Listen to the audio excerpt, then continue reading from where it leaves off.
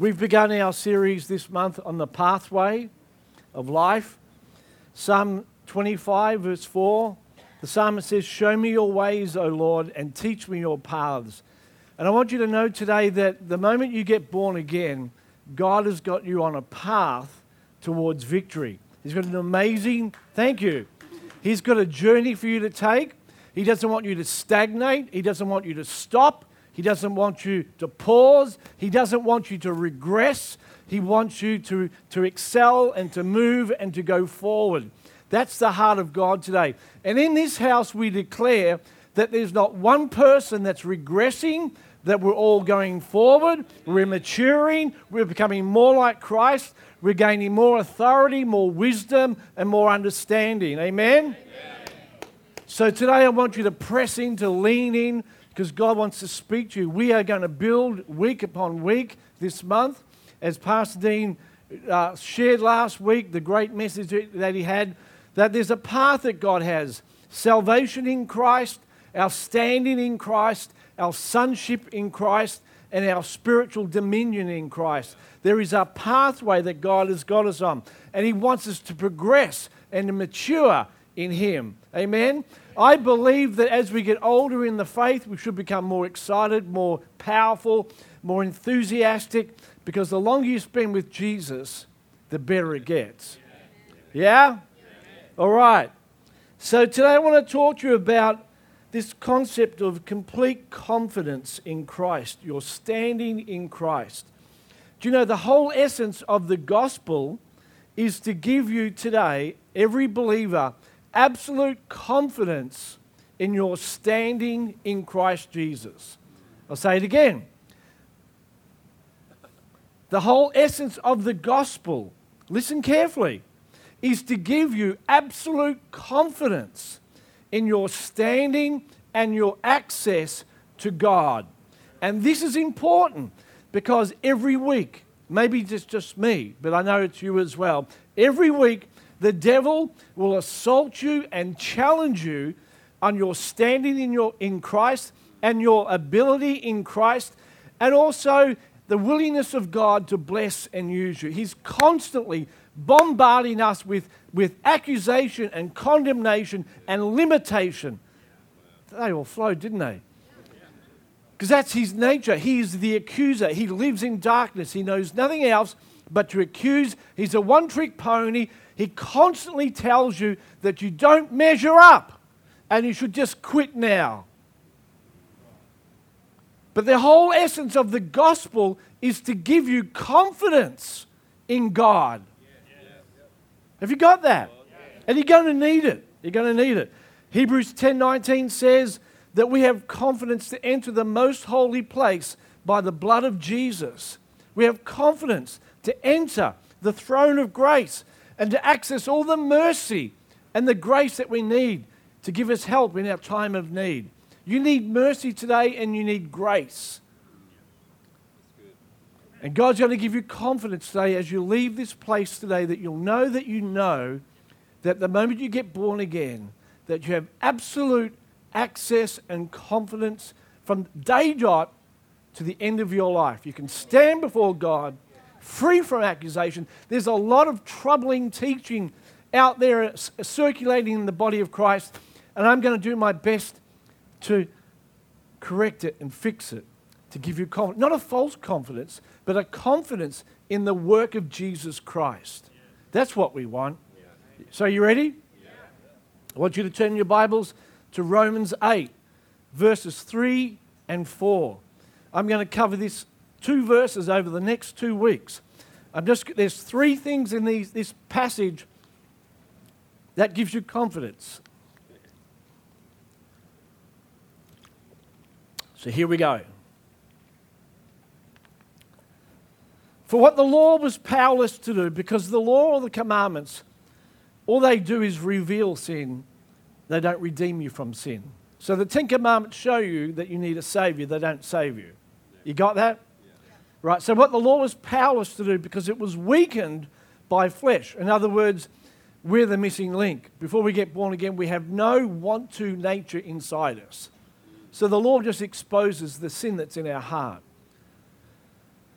God fixed by sending his Son in the likeness of sinful flesh. In other words, God sent Jesus in human form to be an offering for sin. And so Jesus condemned sin in the flesh or in his body in order that the righteous requirement of the law would be fully met in us who do not live according to the flesh, but we live according to the Spirit. So I want to focus on this first phrase this morning. Look at verse 3 again. It says, and so Jesus condemned sin in his flesh. Did you hear that? I'll say it again. Jesus condemned sin nature in his flesh. And this gives you confidence before the Lord. And I'm going to show you why today. There are two implications to this passage that Jesus condemned sin in the flesh. You want to get a hold of this because this will change your life. Are you ready? Yeah. The first implication of that statement of Jesus condemning sin in the flesh is this. The debt of sin has been paid in full. Did you hear that? The implication of what Paul says in Romans is this, that the debt of all sin has been paid in its entirety. There's nothing left to pay. The Bible teaches us in Matthew 6:12 that sin is a debt that is owed. So when you think about sin, it's a debt. It's a legal debt that everybody has before God. Jesus said, forgive us our debts as we forgive others that sin against us. So when Jesus is on the cross, the last three words that he utters before he dies are this. Are you ready? The last three most important words for Jesus before he goes to the Father. What would he say? What message would he give you today that you could hang your life on? What did Jesus say? Do more, pay your tithes, go to church, don't forget to be nice to your parents. What would Jesus say to you today? Well, these are the last three words he spoke on the cross. It is finished.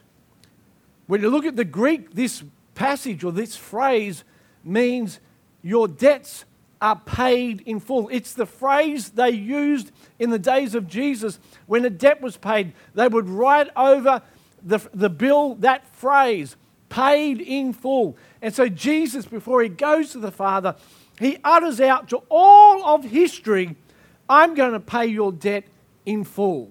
There will be nothing left to owe. Not just the sins that you've committed in the past, not just the sins you'll commit today, but all the sin that you'll commit into the future. I'm going to take care of that with one sacrifice. You ought to stand on your hands and do a cartwheel.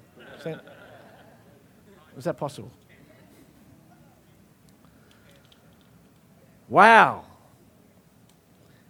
Colossians 2:14 says that Jesus cancelled out the certificate of debt that consisted of all the decrees against us, which was hostile to us. He's taken it out of the way, nailed it to the cross. So every sin that you've ever committed or will commit, somehow in the courts of justice in heaven, there was a certificate of debt that was against you, that had your name on it, that recorded every single hateful thought, every sin, everything that you've done wrong, the things you haven't done, and the things that you should have done that you didn't do. Every sin was nailed to the cross. Everything that you'll ever do. And Jesus said, I'm going to die in your place. I'm going to suffer in your place. And the Father and I together will make a decision that all your sins will be cancelled out because of what Jesus did on your behalf. Wow. Paid in full. How amazing is that? Hebrews 10:29 says, to believe anything less than this is to trample underfoot Jesus all over again, to regard as unclean and unholy the blood of Jesus Christ, and to insult the Spirit of grace. And there are so many believers today who are trying to pay again for their sin, that are living under the weight of sin, that are feeling condemned, they're feeling like they don't measure up. And the writer to Hebrews, he says, what you are doing is insulting the Spirit of grace. Every time you sit under condemnation, every time you feel guilty because of the sins you committed, every time you wonder whether God still loves you, every time you wonder whether you still have access to a loving God, you are insulting the Spirit of grace. I believe that we need to lift up the sacrifice of Jesus all over again. See, this is a path to life. This will set you free. I'm going to show you next week the power of this, because even in your sin, in the deepest sin that you've ever committed, you are just as clean, just as righteous, because it's not based on what you've done, it's based on what He did. God is not looking at you, He's looking at Christ in you. And He says, free of all accusation, free of all guilt. It's not about your behavior, it's about His behavior. It's not about your performance, it's about His. And knowing that it will get you out of sin. Grace will empower you not to sin. When you understand a loving God comes to you in your sin and says, I give you the free gift of no condemnation, no sin, no sense of unforgiveness, it will lift you out of your sin. It will empower you. Guilt and condemnation leaves you trapped in sin. Here's the thing. Here's the essence of the gospel, that change is only possible in the presence of God. That's the key. That is, you need to understand that. Moses proved that when he put a veil on his face. When he went up to the mountain and he got the 10 Commandments and was in the presence of God, he thought this was a piece of cake. In the presence of God, you can do what God calls you to do. But the moment he left the mountain, he put a veil on his face because the glory departed and he realized he had no power to fulfill the 10 Commandments. Are you getting that? It's the presence of God inside us that enables us to say yes to God. It's the divine yes inside us. So the enemy wants to disconnect us mentally to cause us to think that we are separated from God, and in that place, we'll never get free from sin. I have a conviction in my heart. See, I don't want to sin. I don't believe that any true believer wants to sin. But I began to discover that even in my deepest pain and sin, I had a loving Savior who wanted to breathe upon me, who wanted to fellowship with me, like He did when He came to Adam and Eve. When they were at their lowest point, God didn't say, all right, fix yourself up, cover your own mess, cover yourself up, and come to me when you're right. No, He came to Adam and Eve in their pain, and He loved them and clothed them as a picture to all humanity that I will never leave you or forsake you. It is a lie from the pit of hell that says that when you've done something wrong, that God is cross, He is angry, and He's forsaken you. Jesus will never forsake those that are in Christ Jesus. Never. Never. Now, I know that God wants to transform us, and He's in that process. But even in my pain, Jesus comes to Peter. Jesus comes to Adam. Jesus comes to Paul. All in their pain, and He lifts them up. In Christ, we have been forgiven all of our sins, past, present, and future. Colossians 2:13 says, when you were dead in sin, God made you alive in Christ, and He forgave you, listen, all of your sin. He forgave us all our sins. He forgave us all our sin. I'll say it again. He forgave us all our sin. At the cross, Jesus looked ahead. God looked ahead. He saw all the sins that you commit. Most Christians think that forgiveness lies to the point of confession. That I'm forgiven for all that and for this moment, but the rest, you're on your own, Jack. But that's not what the Bible teaches. The Bible teaches that all your sins were forgiven at the cross. You weren't even born. The fact is that all your sins at the cross were all future tense. And Jesus made a decision at the cross to cleanse you past, present, and future. And knowing that my future is secure, and even when I fall in my future, He's there to love me and pick me up, that gives me confidence. Confidence is not a dirty word in the church. We thought it was. We thought give people confidence and they'll run astray. But that is the actual opposite of the truth. Give people confidence and they'll be transformed. I had people warn me, you preach on grace and righteousness and you'll have a church full of sinners. You'll have a church, they'll go wild because you give them freedom. Do you know the opposite is true? Those that were bound in church, those who were depressed in church, those who were caught up in sin, when they heard the message that Jesus loves you in your sin, and He'll come and He'll breathe on you and fellowship with you and bring you out of that sin, they got free. Amen. They didn't say, oh, great, now we can sin more. No. And so I keep hearing this phrase, cheap grace. To me, it defies logic.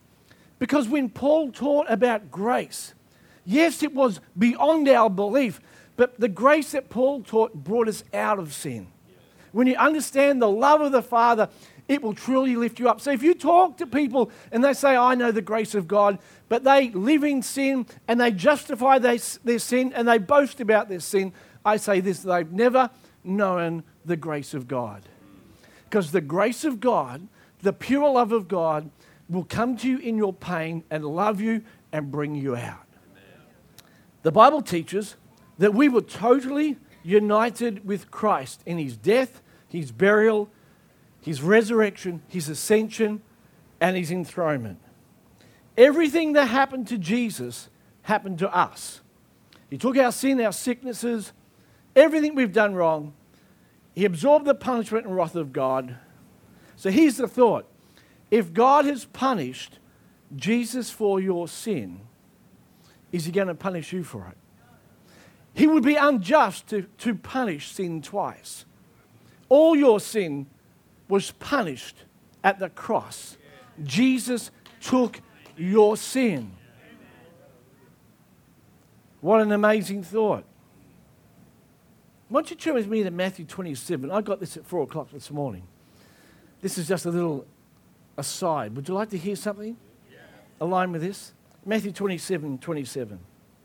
The soldiers of the governor took Jesus and they gathered the whole Roman cohort around Him and they stripped Jesus and put a scarlet robe on Him. Mark says a purple robe. And after twisting together a crown of thorns, they put it on His head and they put a reed in His right hand. And they knelt down before Him and mocked Jesus, saying, "Hail, the King of the Jews." This passage, I believe, is part 2 of the wilderness. Remember, the devil said to Jesus, it said of the devil when he encountered Jesus, that he left him for a more opportune time. This is the time. This is the devil revisiting Jesus with unfinished business. I want you to notice that there are 4 things that the devil offered to Jesus in the wilderness that he is rubbing Jesus' nose in and said, you could have had these things if you bowed down to me. He says you could have had a purple robe, which is wealth, riches. You could have had a crown of thorns, which is honor and victory. What else does he say? The reed, you could have had that. You could have had this sense of power and authority. We would have bowed down to you. Hail, King of the Jews. Blessing, honor, glory, and power. You could have had all those things if you had bowed down to me. But I have them. These are the 4 things that mankind lost. And because you didn't bow down to me, I'm now going to take those things and I'm going to rub your nose in it. I'm going to use man's authority against you and I'm going to beat you to a pulp. Interesting. So they spat on Jesus and they took the reed and they began to beat Him on the head. After they mocked Him, they took the robe off Him and they put His own garments back on Him. Here's a thought. Anything the devil gives to you will be used against you. Gave Him, put something in His hand of authority. It says here they gave Him, what do they give Him? A reed in His right hand. And they used that reed against Him. They clothed Him with a scarlet robe and they took it off Him. I felt God say to remind people today that anything the devil gives you, he'll take from you. This is a showdown where the enemy is stripping Jesus of the authority in his mind. He's taking the authority back off Jesus that He offered him. But I want you to know in this passage that what man lost, Jesus regained. Jesus was stripped of His garment and they put all these things upon Him. But I want you to know at the end of the story, when everything was stripped from him, the garment that Jesus had was placed back on him again. His authority remained intact at the end of this occasion. This whole passage of Scripture is to remind us that the devil who spat on Jesus and hit him on the head, now he has no authority to accuse you. They're words that spit. These are accusations. He has no authority to spit on you. He has no authority to hit you on the head, to take you down, to strip you, because Jesus did that for us pre the cross and on the cross. This whole story is man being stripped of his authority and power and glory and honor. The devil wanted to give it back to Jesus, but Jesus said, I know you. Whatever you give, you take away. Whatever you give, it doesn't last. I'm not having a bar of it. I'll absorb the punishment. I'll be regained with my authority, my clothing, and I will give mankind authority that will never be taken from it. It will be permanent. This work of the cross regained everything that we lost. Sin, sickness, glory, power, honor, dominion was fully restored at the cross. The Bible teaches us that sin will never be held against us when we're in Christ. Romans 4:8, which I believe from memory is what David quoted, blessed is the man and the woman whose sins will never, to whom the Lord shall never impute their sin. Never ever. God will never hold your sin against you. The Bible teaches when I do sin, I have an advocate with the Father, Jesus Christ, the righteous one. And he's reminding the Father, not the Father forgets, but they are working together. He's declaring over the world that these are my righteous ones. Jesus has the ears of the Father. Father is listening to the voice of Jesus, not to the voice of accusation. And what Jesus is saying to the Father about you today is that you are righteous, clean, holy, without blemish, free from accusation, constantly coming out. He's interceding on our behalf, reminding the Father, these are the holy ones. Do you get that today? Wow. See, one of the problems for the church is we continually have a sin consciousness. We're more conscious of our sin than we are of our Savior. And that's a problem. Whatever you focus on, you empower. If you focus on your sin and your failing and your weakness, it will get stronger and stronger and stronger. But here's the thing. In the midst of your sin and your pain, here's how to get free. Declare, I am the righteousness of God in Christ Jesus. The devil will say, no, you're not. Look what you've just done. You're caught in sin. How could you say that? That is the very time to agree with Jesus. Amos 3:3 says, if two want to walk together, they must be in agreement. So I've got to agree with what Jesus says. And he says, even in my sin, I am still righteous, because the righteousness I have is not mine. It's imputed from Jesus. I have what he deserved. He took what I deserved. There's been a transfer. He imputes his nature to me. So when God looks at me, he sees perfection. The devil sees my sin. He sees my condition. God sees my position. The devil sees my condition. God sees my position. And I pray from the place of position, not condition. Are you getting that? You go, well, how could you pray like that when you're in sin? Because my eyes are on my Savior, not on my problem. When I'm sick, am I not taught to confess I am healed? When I'm poor, am I not to confess that I am prosperous? So why not when I am caught in sin, would I not confess that I am righteous? We are never instructed to confess our sins before God as a new covenant believer. Not once. Oh, if you know the Bible, you can make your way to 1 John. But my friend, that is not talking about confessing our sins as a believer. It says if you confess your sins, he is faithful and just to forgive you of your sin and to cleanse you from all unrighteousness. How much unrighteousness does a righteous believer have? This is a passage of Scripture written to people that were coming to the church to cause problems. They believed that there was no sin. They were denying even the very place of sin. They deceived themselves. And John's writing saying you need to admit that you're a sinner and you need a Savior. And when you confess that you've sinned, He will cleanse you from all unrighteousness. It goes on to say in chapter 2, which most people forget to go to, that we have an advocate, we have this righteous one who's pleading on our behalf. And I want to say this again, if confession of sin is so important, which the church harbors on constantly, answer this one question. Why does Paul the Apostle, the greatest writer in the New Testament, never once instruct the body of Christ to confess their sins before God? Hebrews 10:11 tells us that Jesus offered Himself as a sacrifice once for all time. In the Old Testament, they would offer sacrifices day after day after day.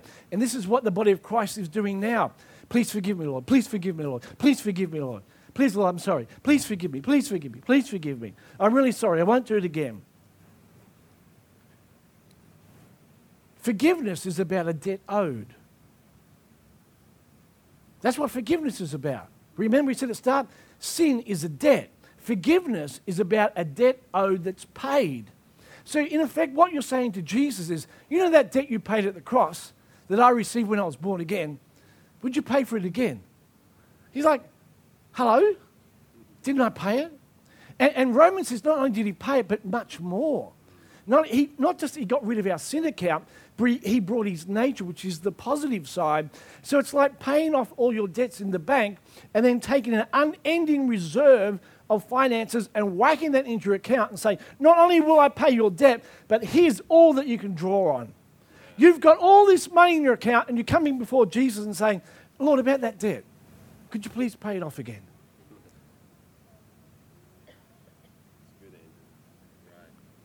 So what do we do with sin? The Bible says that we are to repent before the Lord. Sin is missing the mark. We have to come before the Lord and say, Lord, I don't know what I'm thinking when I do that, but give me your perspective. Forgiveness is about right relationship. Forgiveness is about coming from darkness to light. Repentance is about maturity as a son and daughter of Christ. You say that's just pedantic. No, it's not. One causes sin consciousness, one causes Jesus consciousness.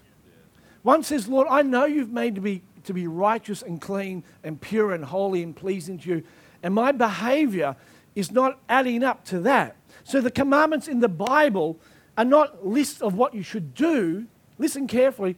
They are instructions about, it's like a mirror that shows you whether you are living the truth. And whenever I fail to live up to the instructions of Christ, it means there's something that I'm failing to believe about who Jesus is to me and I am to Him. That's what repentance is. It's saying, Lord, shift my thinking so I align myself with the reality of who I am. Is that making sense? Forgiveness is about separation. It's about anxiety. It's about not measuring up. It's about punishment. Repentance is about cause me to see again what you see when you look at me. Because my behavior is not lining up with how I should believe. Does that make sense? Is the light coming on? Holy Spirit lives inside us. He makes us one with Christ. Jesus said, I will never leave you. In fact, when I go to heaven, I'm going to send one. I won't leave you as an orphan. I will send you the Holy Spirit, and He will live inside you. How many believers today have the Holy Spirit living in them?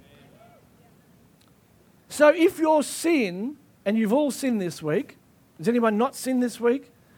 So sin is what you shouldn't do, things that you should do that you haven't done, and things that you, and the reverse. You know what I'm saying. Sins of omission and commission. So if your sin made you unholy and unrighteous, then here's the thought, then the Holy Spirit would have to leave you until you cleaned yourself up enough so you could come back. Because he's the Holy Spirit. There's only one person that the Holy Spirit has remained upon in all of history. His name is Jesus. Yeah? So when the Holy Spirit came to earth, John said, I saw the Spirit descend and remain on him. And so the key is when I'm in Christ, he remains on me. If I'm not in Christ, he doesn't remain on me. So if I sin and the Holy Spirit has to leave because I'm now unholy and unrighteous, then it's on me to clean myself up enough so he can come back. I will never leave you or forsake you. And I believe the Holy Spirit is ever present. Why? Because you are ever righteous, ever holy, and eternally forgiven. And so he remains in you. Thank God for that. Because in the deepest, darkest moment, I need the Holy Spirit to come and say, it's all right, Andrew. You're going to make it. I'm going to empower you and love you. I will clean you up. It's okay. Hang in there. David said, he's in heaven, and if I make my bed in hell, he'll be there as well. There is nowhere where a believer can go that the Holy Spirit won't be there. Listen carefully and don't misunderstand what I'm going to say now. But you can go into the darkest hole. You can join with people that you should never have joined with, and he will still be there. You will grieve him, and he'll be fighting on the inside to get you out of that mess, but he will be with you. And that's why the Bible says you better be careful when you join yourself together with an unbeliever, sexually, mentally, whatever it might be. When you corrupt yourself with things that are unholy, you are the body and the temple of the Holy Ghost. You are taking him with you. And he is grieved because you are mixing holiness with impurity. And he's sandwiched in the middle, pushing you apart. Thank God for the Holy Ghost. So recapping, Jesus died on the cross. My sin was condemned in his body. The first reason, or the first implication is this. The debt of sin has been paid in full. Listen to me. The debt of sin in your life, the moment you're in Christ, has been paid in full. That gives me confidence. I'm going to heaven. I might smell like fire, but I'm going to heaven. My Father loves me. And from that place, I'm going to be transformed. I will pursue the path of life. You know why so many Christians don't progress in their Christian life? Because of this. They get stuck. Because the devil beats them up about their sin and he condemns them. You loser, you failure. And we wonder why they're walking around with a bung leg, with a hip that's out of joint. Because they don't understand. And when you get this in your heart, you will progress on the path of life. Amen. Jesus is better than what you think. It's called the good news. The second implication is this. You can never be condemned as a believer for your sin. Well, that's a dangerous thing to say, really. Let's have a look. Romans 8:3 says that Jesus condemned sin in the flesh, in his body. All of sin was condemned in the body of Jesus. All the fullness of God's anger placed on Jesus. Jesus stood in my place at the cross. Think about it. All the anger of God for sin, the righteous anger for sin, because sin separates us from the love of God. God judged our sin in the form of Jesus. He was the sin bearer. And the difference between Jesus on the cross and every sacrifice in the Old Testament is this. Every sacrifice in the Old Testament, the judgment of God was greater than the sacrifice. So when the fire came down from heaven, it consumed the sacrifice and there was nothing left. It says that of Elijah. But when Jesus offered himself, the sacrifice was greater than the judgment, and he remains forever. God found somebody where he could exhaust all his wrath on all the sin of humanity, and Jesus could take it all, like we read before in Matthew 27, and still be clothed as the Son of the living God. And that tells me this. The devil has no authority to accuse you, to condemn you, because Jesus bore all the condemnation for your sin once and for all. I am defanging the devil for you right now. Anytime he comes to you, if you are a believer in Jesus Christ and condemns you and says you are not worthy, God doesn't love you, you failed, you're miserable, anytime he does it, you have the authority to take Romans 8, 3 and 4 and say, all my sin was condemned in the body of Jesus Christ, so rack off. In Jesus' name, just to make it official. Wow. That's why Romans 8:1 says, there is therefore now, because of what Jesus did, not much condemnation. Except Sundays because you're feeling holy.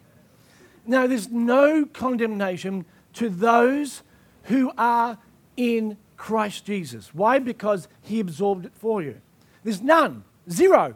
None. Zero. None. It's not coming from God.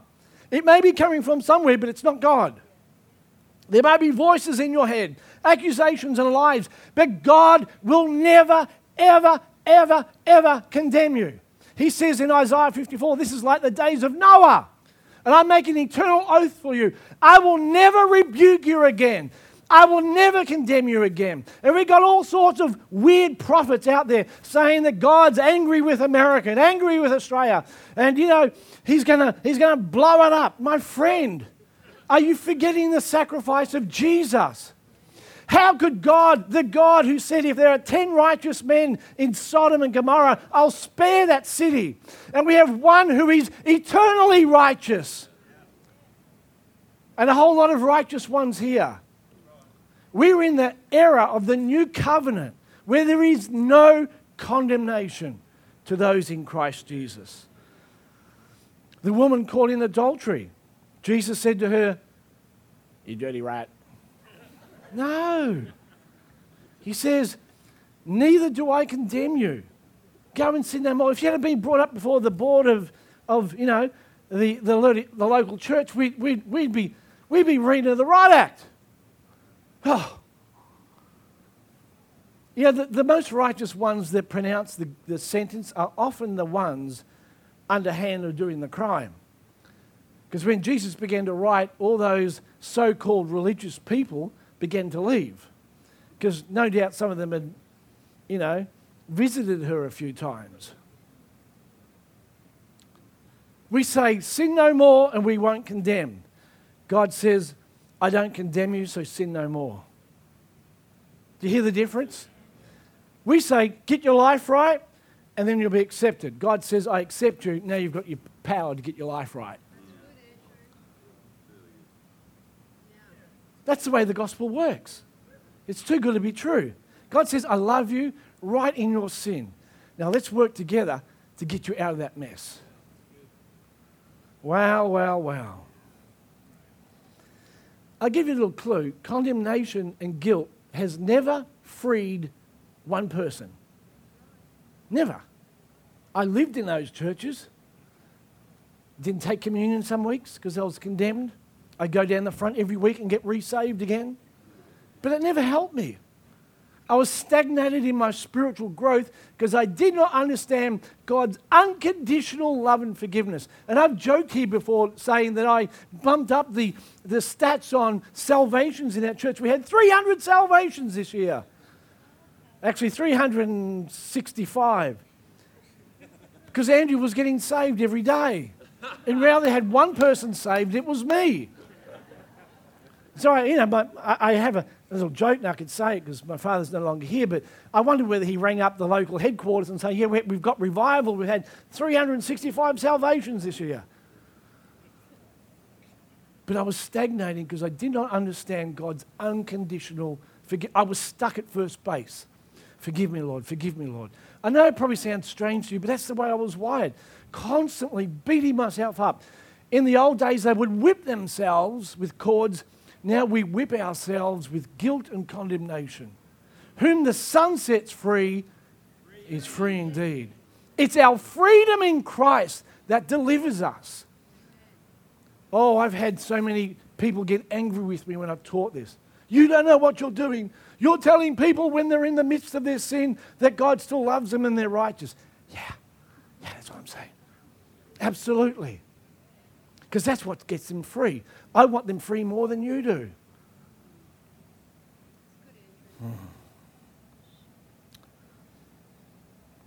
The most dangerous thing about condemnation is it desensitizes you to the voice of God. Listen. The most dangerous thing about condemnation, it desensitizes you to the voice of God. If you dwell on condemnation, you will turn God into the devil. Proverbs 19, verse 12. You ready? The king's wrath is like a roaring of a lion, but his favor is like the dew on the grass. The king's wrath is like the roaring of a lion, but his favor is like dew on the grass. I want you to know today that God stopped roaring over you at the cross when Jesus said, "It is finished." 1 Peter 5 says the devil comes like... So come on, speak up. The devil comes like a roaring lion. God roared at the cross, and now his favor is upon every believer. The devil comes now as a roaring lion, seeking who he may devour. Wow. Doesn't the Bible say that the devil comes disguised as an angel of light? So whenever I feel condemnation, it's the devil roaring, and he's not the king. Yeah. He's making noises that cause us to think that it's God that's roaring over us. He comes like a roaring lion. He wants us to think that God hasn't finished roaring over us, where in fact God is now in a new dispensation and he is loving us and pouring out his favor. And we are desensitized to the voice of God because we are tuned into condemnation. Yeah. It's like being tuned into AM when it should be FM. Yeah. It's like we're tuned into condemnation and guilt and God saying, no, I love you. And we're over here saying, what's that roar, Lord?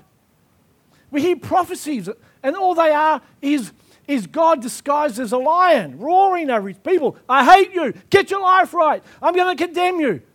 That's the enemy. They are prophets tuned into an old covenant mindset. Sorry. This is what Paul teaches. Colossians 1:22 says that you are a child of God, perfect in his sight. Your spirit is without blemish. Listen, and there's no legal means that the devil can accuse you.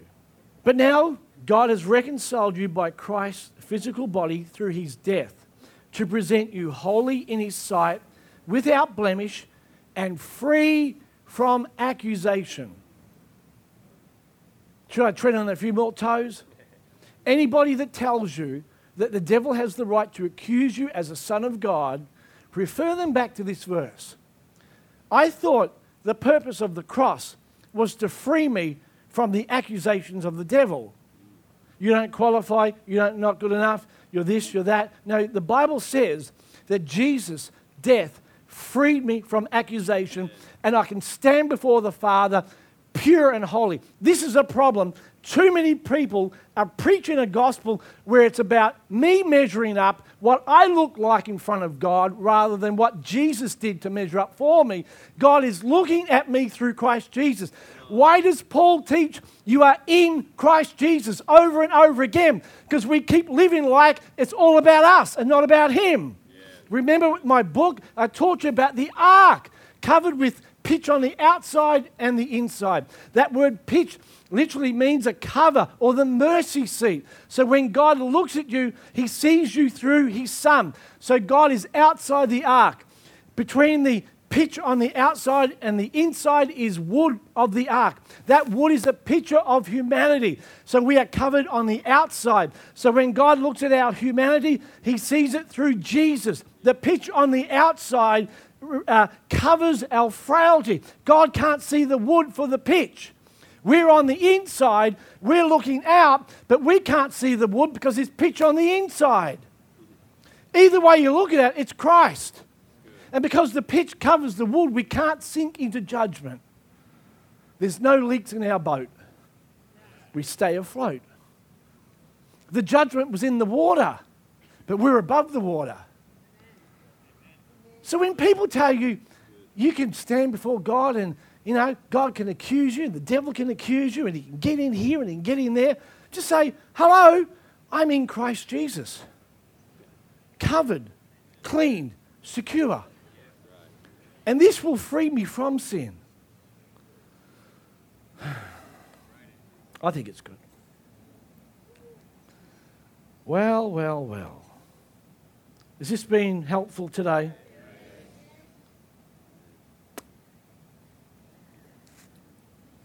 The gospel is not about you changing. Did you know that? That's not what the gospel is about. It's not even about being saved from sin. Well, it's even worse now. The gospel is all about this. God has changed the way he relates to mankind. That's what the gospel is about. If the gospel is about you changing, because every time I don't change, the gospel loses its power. If the gospel is about freeing me from sin, because I still sin. The gospel is about God changing the way he relates to me. He sees me through his Son. The moment I say yes to Jesus, Jesus has paid the price for everyone's sin. Here's the thing. Either you will pay the price yourself because you're not in Christ, but the moment you get in Christ, what Jesus paid for, it now becomes your reality. There's only two places. Either you're in Christ or you're not. The moment you're in Christ, no condemnation, no fear. Now look at me carefully.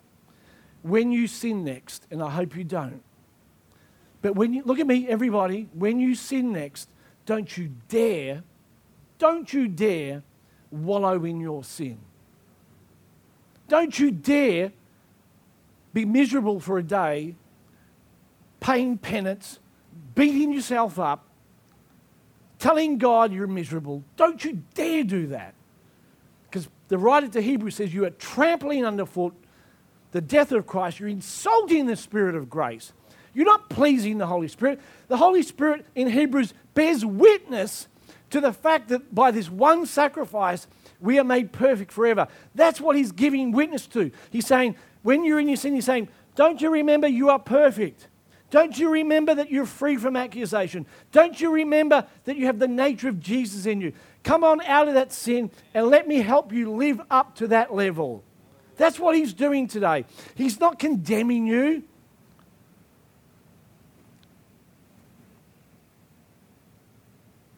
The Holy Spirit does three things. He convicts the world of sin. So if you're not in Christ today, you need to ask Jesus into your life. He convicts you of your sin, that you need a Savior, that you need to be in Christ. You need to get in the ark and not be judged. The second thing the Holy Spirit does is what? He convicts of sin. He convicts of righteousness. That's better. Why? Because he says, he convicts of righteousness because I go to the Father and you don't see me anymore. He's saying, I'm going to convict you of, and this conviction is not to beat you up, but to remind you that the Son that left to go to heaven lives in you now. That you are just as pure as he is in heaven. He convicts you of that. Every time you fail, he says, come on, you are righteous. Live up to that. Live up to the standard that God has in you. You are better than that. I can see that you can overcome that. Come on, we can do this together. This is not who you are. You are believing a lie. Every time you sin, it's because you believe a lie. The devil's got in. I'm going to convict you that you have a new nature in you. And the third thing he does is he judges. And who's he judge? And he convicts or judges the devil. So where's the judgment of the Holy Spirit? Where's it aimed at? Say it loud. The Holy Spirit is judging the devil. He's convicting me of my stand as a believer. He's drawing the unbeliever into Christ. He's reminding me of who I am. And then he's releasing judgment on the devil. And every time he convicts you of righteousness and you say to the devil, I am righteous, go away, you are judging the devil and reminding him of the work of the cross. This is the role of the Holy Spirit. That gives me confidence before God. The first time I heard the grace message, the true grace message, because Jesus said, I'd rather you be hot or cold. But if you're lukewarm, I'll spew you out of my mouth. And we think that means I'm either on fire for God or not. But if I'm sort of lukewarm, he's going to, no, it's not about that. He's saying, hot or cold, embrace grace in its fullness or the law in its fullness. The law in its fullness will judge you and condemn you and bring you to Jesus. Grace in its fullness will transform you. Mix grace and the law together. It's called mixture. It will confuse you.